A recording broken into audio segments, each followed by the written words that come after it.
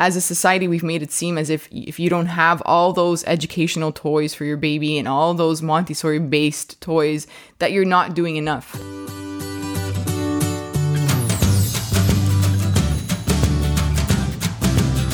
Welcome to the Curious Neuron Podcast, parenting advice that is backed by science. My name is Cindy Hovington, and I'm the founder and your host. I have a doctorate degree in neuroscience, and I'm a mom of 3. My goal is to bring you information from research that will help you parent your child. Whether you just had a baby or you have a teenager, Curious Neuron is here to answer your questions.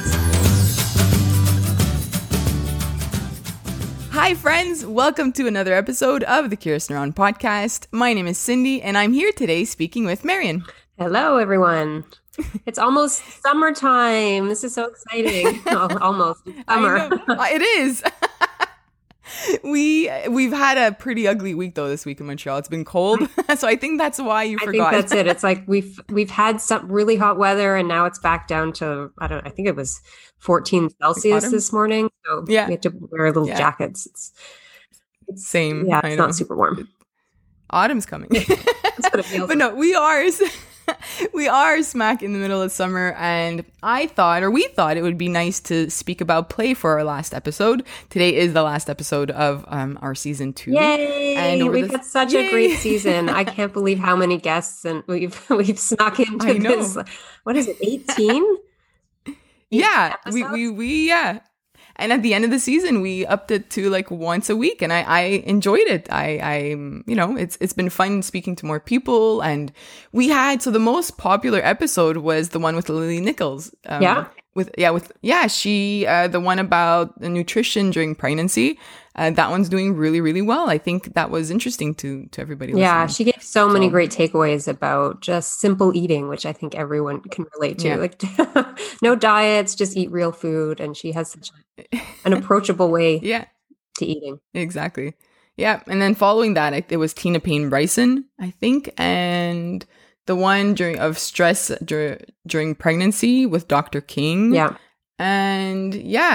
So I think these are topics that we can definitely cover again next season and go deeper into the conversation. Absolutely. You know what I think we should do too is for people who are new and just joining, we should have like a summary of the previous episodes. So I can help do that. We can get a summary sheet with a PDF or something and just the takeaways for people who don't have time to go back and listen from the beginning. Because even with season 1, there was, I think we're up to 34 total.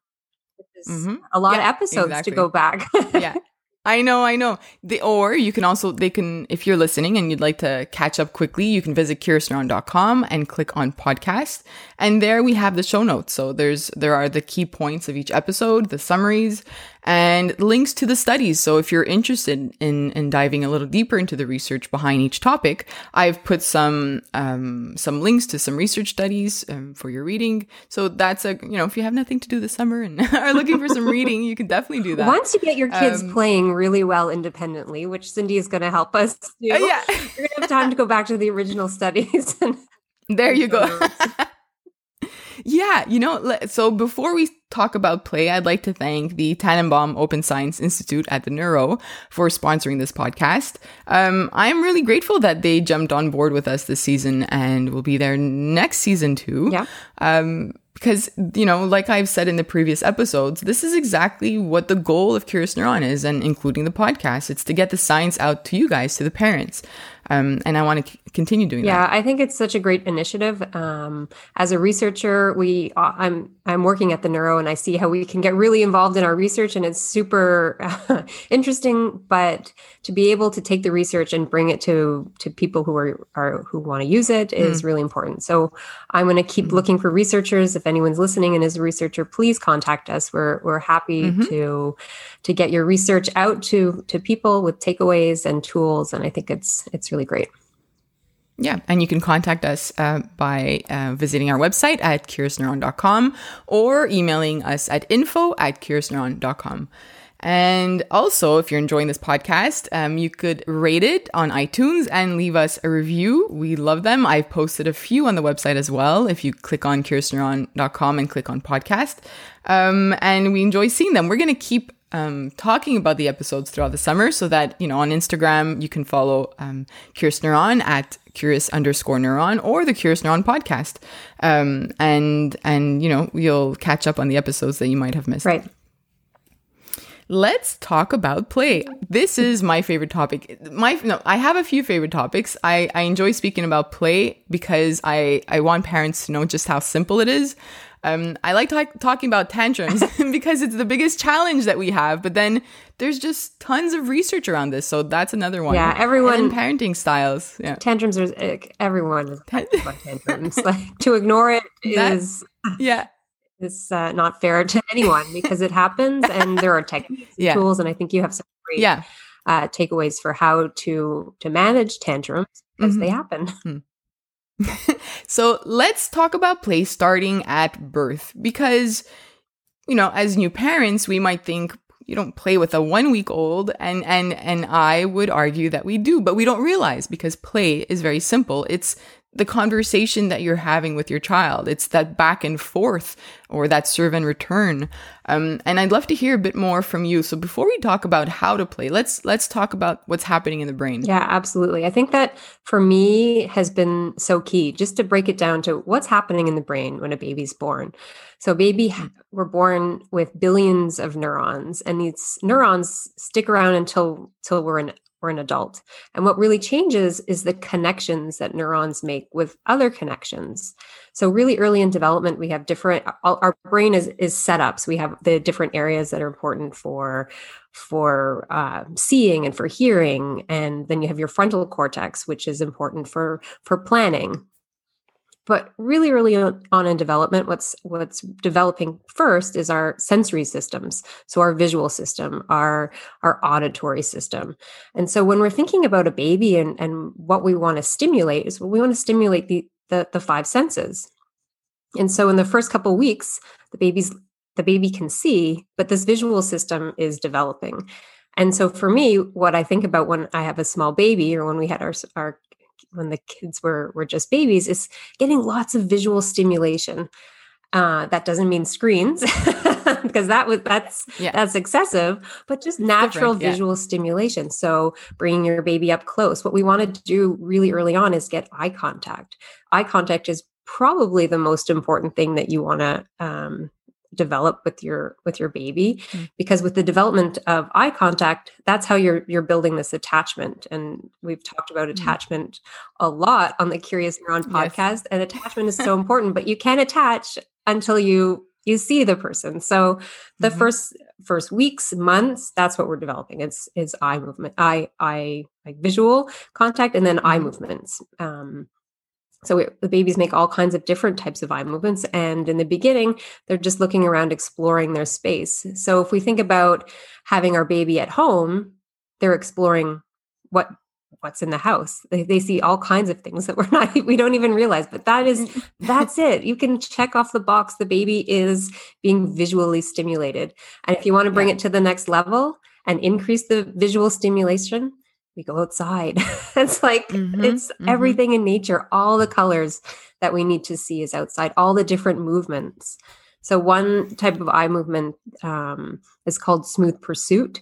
And that's when we pursue something. And I'm not actually sure when it develops in a baby, but just getting outside, you'll see birds flying by, and you'll see trains, and you'll see, people and cars and everything. All of this is stimulating. And so these are experiences. I think when we think of the brain, we think of experiences shape the developing brain, and just everyday experiences are just so important. So get your kid and outside and check off that box. But I think that's what should be our guide in terms of play for young babies. It's I don't know what age. I would say 12 months and less, but the guide is help them discover the world that's around them. Help them, discover what is a car. Let them see a car by going outside. Even I would pretend the apartment at that time was like a museum, and I'd walk around with my baby, my daughter, and say like, oh, look outside this window, or what's in the fridge? And then I would open the fridge, close it, open the freezer. And that was my way of playing with her. It was just about walking around and looking at things. And I spoke to a mom yesterday who got really upset, and she was sad because she felt that she wasn't doing enough for her 9-month-old baby. And it broke my heart because I think that as a society, we've made it seem as if you don't have, have you ever seen those black and white contrast cards in the books? Yeah. It's not that it's bad for your baby, but you don't need it. They'll still develop if you don't have that. And I think as a society, we've made it seem as if you don't have all those educational toys for your baby and all those Montessori-based toys, that you're not doing enough. And I think the goal that I want, if you're a new parent and you're listening or you're expecting, that you don't need to have that. If you can't afford it, you don't have to feel bad, because you can use items from your home. You can use yourself. Like you said, we can go outside. There's just so much to do. And I hope that you realize that you are doing enough just by speaking to your child and being there for them. Right, absolutely. I never had those contrast cards. My kids are doing pretty well. Yeah, they'll be fine. And it's important that we say that, because it has become the norm now. People will talk about it. You have your contrast cards, or we see all these companies promoting it. Yeah. And again, if you want them, that's fine. If let's say even for wooden toys in our home.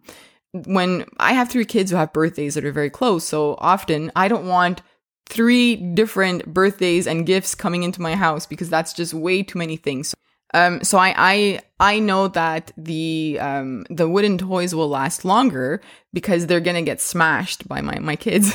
but if I can't afford them, I would not buy them.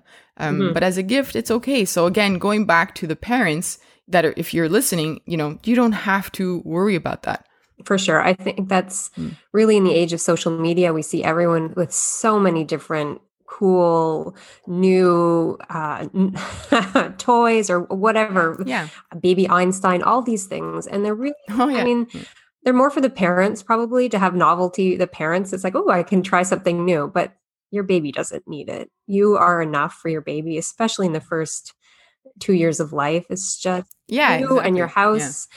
I can give an example of my own story and how I've come to better understand play is when my kids were really young, we did a lot of traveling. So my kids are 4 years apart. So when my eldest was in kindergarten, or just before kindergarten, we decided that we would take a longer trip, and we went away for about a month. My son was only a few months old. I think he was 4 months old, and we traveled to California. I had a conference, so we went for a conference, and I was working a little bit, and then we took the opportunity. I was still really on mat leave, and we traveled around California, and then we went to Nevada, and we went to the Grand Canyon and Arizona. It was so much fun, and we went to Airbnbs along the way, and I just saw how stimulated they were. Well, it was very novel, but going into a new apartment, and there were no toys. Every once in a while, we'd find an apartment that had a book, and so we just had to be creative and find anything. And they were so happy just to be with something that was a little bit new, whether it be new pots and pans, or they were exploring the new area. So when I came home, that's when I realized that my house was so cluttered with so much stuff. And then nothing became novel. It was just everything was out all of the time. So it took me a while. It's still, this is still a problem for me, but I collect things, and I'm super interested in all the new stuff. But what I found is that if I want to keep the stuff, I really have to put it away and then take out one thing at a time. And that's when they become interested in a stick. They become interested in anything. They become interested in that one little piece of Lego. And I know I learned from you this idea of invitation to play. So you can, the kids go to bed. It's easier to clean up at the end. If there are some toys, you just put the few toys away, and then you just leave out just random toys. And they get up and they're like, "Oh wow, what is this?" And then it's novel, and so their brain's like, "Ooh, exactly." And I think if we think about it like that, just having something novel in their environment, they're more likely to play.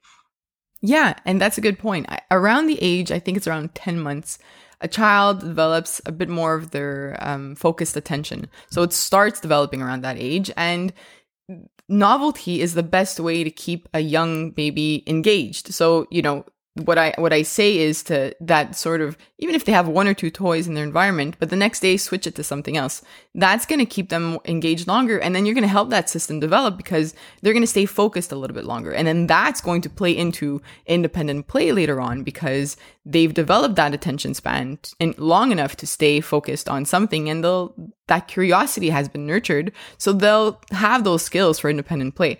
And let's moving into, let's say, the toddler years. We spoke about the senses for babies. Now, as you're approaching 18 months, a child is starting to develop the need for pretend play, to mimic what you're doing. So having items in your home that, help them mimic what you're doing. It could be a sponge that you leave on their shelf with an empty spray bottle to pretend that you're washing windows or floors or cupboards.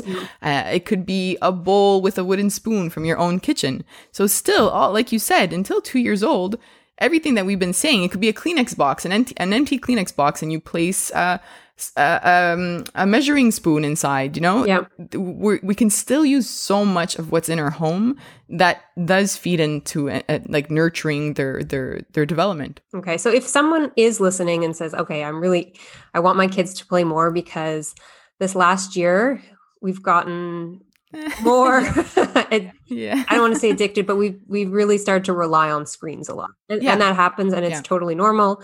This has been a year like none other. And we were in survival mode. People working from home of course, with their kids, not a normal situation. We didn't have our proper childcare, anything.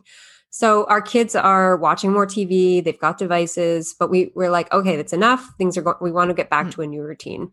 What do you think is the first thing parents should think about when they want to start, taking the devices away? Yeah. Well, I guess it's funny that you said addiction, because it's not necessarily, but it might have some, like somebody had emailed me and said, how do I think my child is addicted to the screen, which I understand because, like you said, we had a rough year. How do I help with withdrawal symptoms? And that marked me because, yes, we're talking about the same cycle. So in the sense that they're dependent on it now and they want more and more and more, and it's never enough. And so we have to look at it in the way that we're going to decrease it slowly. But don't forget that a child loves to play. So if the option is no TV or no TV, obviously the answer is I'd rather have TV. But if the options you're offering them are, do you want to come play outside with me? Or would you like to go for a walk or a bike ride? Or would you like to play a board game versus TV? Then slowly there might be a chance that they say, I'd rather play with you. Let's go play outside. Let's go to the park. Let's go do something different. Let's paint. Let's color together, giving them those opportunities, and then slowly just start diminishing the hours for the summer. This is the perfect time. Yeah. To be outside and to play with rocks and soil and sand and, twigs, whatever you find. Get like a little bucket or a bowl from the house and just look for items, different leaves that you find on the ground, or that you can look at the tree. Are they the same? Do they look the same? Are they different? Are they the same color? All these, types of play, especially for toddlers and preschoolers, are helping them with their curiosity and, again, discovering the world around them. So I would go about it that way, just slowly bringing it back and offering them a better option than yes or no for TV. Right. And maybe not unplugging everything and slowly. I know the feeling is when you feel like everybody's just been on the screen too long and you just want to rip the TV out of the wall and people. Yeah. I would say that's not the right approach, even though it will probably. You might want it to do that. We really have to take it slow. And I've found a great way is to if you can take a little weekend away, leave the devices at home. We've been really enjoying camping. It's inexpensive. If you can get a tent, even the tents you can find for pretty inexpensive, or borrow one. And you can find, it doesn't even have to be far from home. You can find. We camped in our backyard 3 weeks ago. That's amazing. My kids too. It was fun. Anywhere. You put a tent up and you get little flashlights, and then that's a great place to bring in books. If reading isn't part of your routine, trying to Reading with flashlights. Reading with flashlights. It's so exactly. fun. It's just something a little different. They don't need, it doesn't have to be expensive. It doesn't have to be new. You probably have it in your house. A headlamp is really fun. Set your room up you could camp in your room, something different. Yes. I had spoken to a parent last year who, during the spring break, to change things up in the house, they all slept in the living room. Yeah. And they had put the cushions on the floor. They had one blow-up mattress, and you don't even need the blow-up mattress, but just set yourself up somewhere if you could sleep. Just something to change the environment and to play. That is all play. Play doesn't have to be like sitting there with a toy. We need to change that. Yeah. That thought and that perception of play, because that's not play. Play is just having fun. It's free play. Free play is all about letting your child guide you and whatever interests them, to follow their lead, because it's through this free play that there's the most development. And, parents who have school-aged children will often ask, how do I nurture their internal motivation? Because they seem to be more externally motivated. Some kids, when I receive the question, but that internal motivation starts from the beginning. It starts when they're young. If they're able to, even a baby who's crawling and opens a cupboard in your kitchen, that's their way of playing. They're trying to figure out, how do I get into that cupboard? What's in that cupboard? Ooh, look at all these things. I'm going to dump it all on the floor and I'm going to empty that drawer. But that is their way of playing. And I know that as frustrating as it could be as a parent, I had changed my kitchen up a little bit so that the Tupperware containers that are plastic and light and not dangerous were in the drawer that my daughter was crawling to. And that taught me that I need to observe. So if there's one thing that we can do this summer is when you step back and you really observe your child, you're able to see they really like putting things in containers, or they like putting everything in a blanket. Everything is like, and those are different types of play. So once we see that, we could say, well, then a toy for somebody who likes to put, let's say, rocks in a bucket, I can offer things that are different. So I can offer an empty Kleenex box and they could put the rocks inside. I can offer a muffin tin and they could put different pebbles and rocks in there. I can offer an ice cube tray. So that's how I play in my house. It's observing them, seeing what they're interested in. If it's water, great. Then it's different ways of playing with water. I went to the dollar store last week and I bought these plastic bottles so that they could suck the water into it and then just spray it on the grass. I literally just bought that for $1.25, and I bought this tiny little broom. It's not a broom, no. It's to wash your dishes, but it looks like a little mop. Yeah, it's like tiny. They washed their entire swing set and the stairs and the windows to the basement. It's fantastic. Mm-hmm. So we, as soon as we understand how they want to play, then we're able to offer different items that we have in our house. Right. And there's so many different types of play. And this idea that we have a playroom where they go and quietly play in the playroom, that doesn't exist. Yeah. No. My playroom is in the basement and it's where I store the toys. And every once in a while, if they have friends over, they'll go down. But by themselves in the basement, zero. They're never going. Yeah. So what I do is I keep some toys in the basement and then I'll bring one up. But upstairs, I don't really keep any toys on our main floor. And I'll bring something up and they will, they'll make a fort in the living room, or we bought a trampoline, this little tiny exercise trampoline this year. And so they were jumping on that just because it was so hard to get exercise in the middle of the winter in Canada. It's like, we definitely go outside, but just to get some energy out. I have a 4-year-old and he needs to jump around. Oh, we should talk about that because we have 3 kids that are all, different ages. But what does play look like in your house? Because your youngest and your oldest, there's a big age gap there. So do they play together or do they do their own thing? They don't really play together. Sometimes, so my oldest is she just turned 12. And definitely play changes and that's my new thing is being creative, trying to think of other ways that she can play that's not on TikTok. Yeah. Oh, she's explored the world of TikTok this year, and I would say she's an expert. So oh, wow. I'm always trying to think of the positive spin of things, and and for a 12-year-old, for sure. This is a conversation probably for a whole new podcast, but I'm going to do as much research and try to be as creative as I can this year. 12 is it's a great age. but it's also challenging as a teen becoming, there's this independence that's growing, and she is becoming so much more independent. So I do feel like I can leave her with the 4-year-old, and she can play with him for a little bit or read books, but they definitely annoy each other, and and it's different. And people ask me, does she babysit? And he gives my 4-year-old, he gives her a hard time. And, he knows if we leave, it's siblings, he gives her a hard time. And so it's not the same. But yesterday she had a friend and they were playing outside, and the friend was playing with your Ethan. Yeah. And that was great because I could see it. It is a really nice age, 12 and 4, as in terms of babysitting. But for your own, I don't know, we'll have to work on it. Yeah. And your middle one? How old is your middle child? And she's going to be 8 soon. Okay. Also. And 8 and 4, still not... They do play together when they're outside. Okay, outside. So yeah, which goes back to outdoor play. I think even for my kids right now, I find that in the past couple of weeks when we've been inside, there are more arguments for toys, and it's just maybe it's because of the whole year of being inside, or maybe it's their age, 2, 4, and 6. Yeah. So outdoor play, going for bike rides, going for walks, going to the park, playing soccer has been a good way for me to kind of take a breath too, because it's been overwhelming to be 5 people in the house for such a long time. Yeah. And even when they're tired, I find that when you're outside, things change, and I feel better and they feel better, and then eat, and then you go to bed. Oh, for sure. Well, it's not that fast, the going to bed part, as you know.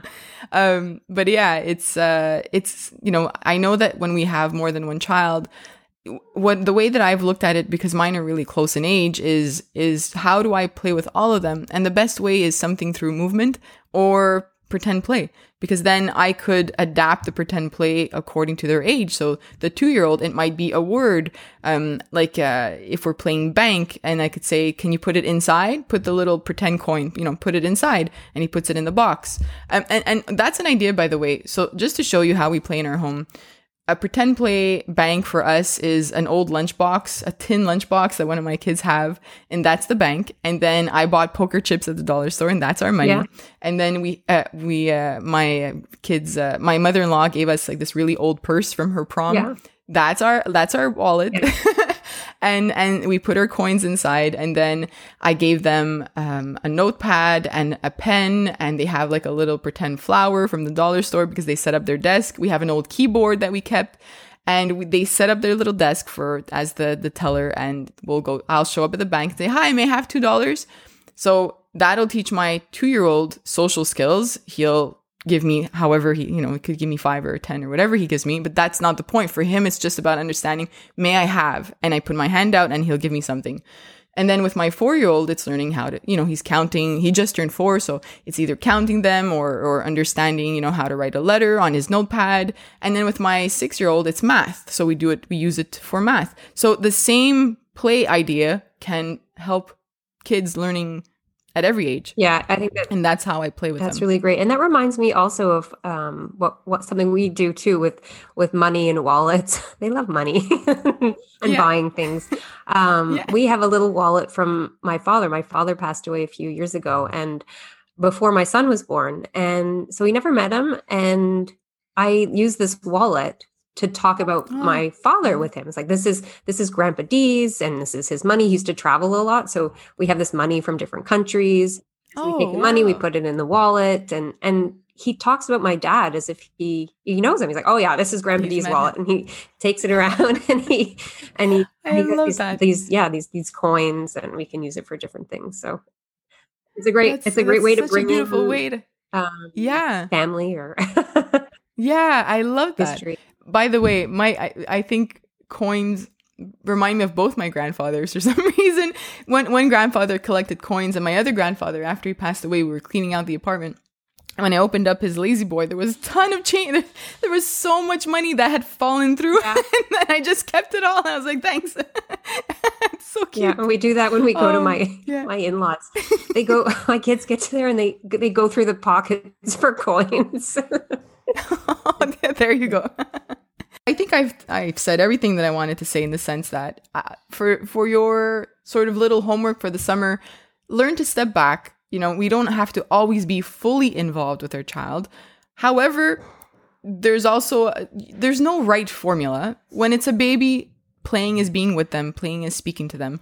When they're sleeping, take that time to either do little things you want to do around the home or rest. And when they're awake for that short amount of time, try to get outside or have that back and forth conversation with them. Maybe it sounds ridiculous because you feel that they're not understanding you, but it's not. They're listening to you when you're activating their brain. For sure. It's probably the two most important things is making eye contact with them and speaking to them as much as you can. Mm-hmm.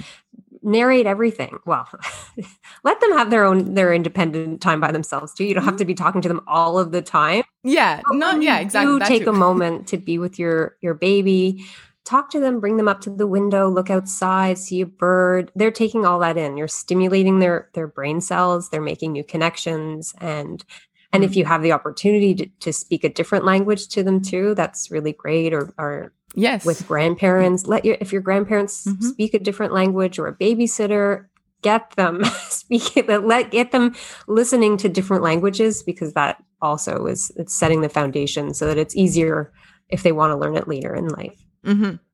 And I know we briefly touched on screens, but if you're following the American Association of Pediatrics, I know that they say no screen time. I think it's 18 months and younger, but FaceTime and Zoom and Skype and all that, they don't fit within that screen time. So, if you want your children to get to know, if you're not able to see family yet and you want your new baby to get to know family members, you don't have to worry about that kind of screen time. The screen time that they speak of is more of the TV shows and because it's fast. Even when you think of when you speaking to a baby, we slow down our speech, but it doesn't do that on TV and in movies. So that's why they want to make sure that we don't do too much of it. But then on the other hand, it's okay if your baby happens to see TV, or if you need 20 minutes because you're a new parent and you haven't had time to go to the bathroom or take a shower or whatever it is. You don't have to worry about that moment, but it's just the daily dose of TV. That's what they warn against. Right. And I think that they will change the recommendations. I know for one thing, if I were a new parent, I would avoid giving an iPad or a phone to a child, especially push that as late as you can. Watch TV at a far distance, because what happens is when you have a phone, your eyes are converged, so your eyes are looking much closer to, and your field of view is decreased. And so when you're sitting back on a couch, you can imagine your eyes are looking straight ahead, and so it's actually a really big difference. So if you can avoid giving. I would say it's better to be looking at a TV than to be looking at a device that's very close. Try to keep the devices out of the bedroom. I think that's a really good habit to either get out of it. If it's in your routine, try to phase it out. Again, maybe something different with flashlights. Get the devices out of the room, because long term, I can tell you for my 12-year-old, that's something I'm really trying to. If anything, she can have devices all day, but at a certain time, they're off. They're out of her room, because that's what the habit I don't want to happen when she's 12, 13, 14, 18. Waking up in the middle of the night, checking your phone, because that's what's going to interrupt your circadian rhythms. That's what's going to interrupt your sleep. And that's what we really want to conserve. We want to have really dark house between the hours of 9 p.m. or whenever your kids are going to bed until they wake up. Darkness. That's no devices, no screens, no blue light, because blue light gets a lot of bad rap during the day. Great. No problem. Get outside, get all your blue light. But once it's nighttime, turn off the devices and don't have them around so that you're tempted, especially if you're a parent. And if you're a new parent and you're breastfeeding, and then I know, try to keep your phones off, because I know. Not doing you any favors. It's waking you up, even though I know you get woken up by your child all the time. But I don't know if there are studies, but try to keep the blue light away. Got it. At night. Yeah, got it. We can have a whole episode on that, I think, next season. Oh, for sure. Yeah. Okay. I think we will. Yeah, All we right, can then. talk more about what happens when your eyes are too close and why you want to be getting all kinds of different eye movements. And so when you're in the house, your eyes are kind of constricted to what's in the house. But that's the other thing, is once you get outside, you're making all kinds of different types of eye movements that you wouldn't have the opportunity to do if you're inside. Exactly. So they recommend at least Go 1 outside. to 3 hours outside a day, and definitely try. Winter, I struggle with that, but summertime, it's just, let's live outside. Yes. Just stay outside, kids. I know. Okay. I just wanted to briefly mention, I did open up the doors to something called the Parent Play Camp last week. I've closed those doors. However, if you visit curiousneuron.com and click on the banner that's at the top that says the doors are open for the Parent Play Camp, if this is something you wanted to join this summer, let me know. Send me an email at info@curiousneuron.com. I will be reopening the doors in 2 months. What I'm testing out is I've created this program that goes through everything that we spoke about. So we look at the developmental milestones at different stages, and then we look at how do you support that through play. And my philosophy for play is simplicity. What's in your house? How can you nurture that without having to go buy something new? And in addition to that, a big aspect of play that we didn't talk about today, that could be another episode, is scaffolding. What is scaffolding? It's basically when you're offering different guidance and different cues and support verbally to bring your child to the next level. So if they're able, let's take a puzzle, for example. You might first show them how to do it. That's the first level of understanding how to make a puzzle. Then you might step back and put the pieces close to each other. Then you might say, look for colors that are similar, or see, that's an apple. This is the same red as the apple, and then have them do it on their own. So those are different levels of scaffolding. There's tons of research on that they literally give you the scripts to say. So I've put that in my Parent Play Camp because that's a really big part of play and learning. So you get 3 weeks of activities, you get 2 full webinars and support from me. So if this is something that interests you, you can email me at info@curiousneuron.com, or you can wait for the next time I'll announce it on Instagram and our newsletter. And that's all I had to say today. That's great. Let's get outside. Yes, exactly. Go outside now. Have a wonderful summer, and we will be coming back the first week of September. And again, you could leave a rating and a review on iTunes, and you could join us on Instagram at @curious_neuron or at Curious Neuron Podcast. Have a nice summer, and we'll see you soon. Bye. Bye.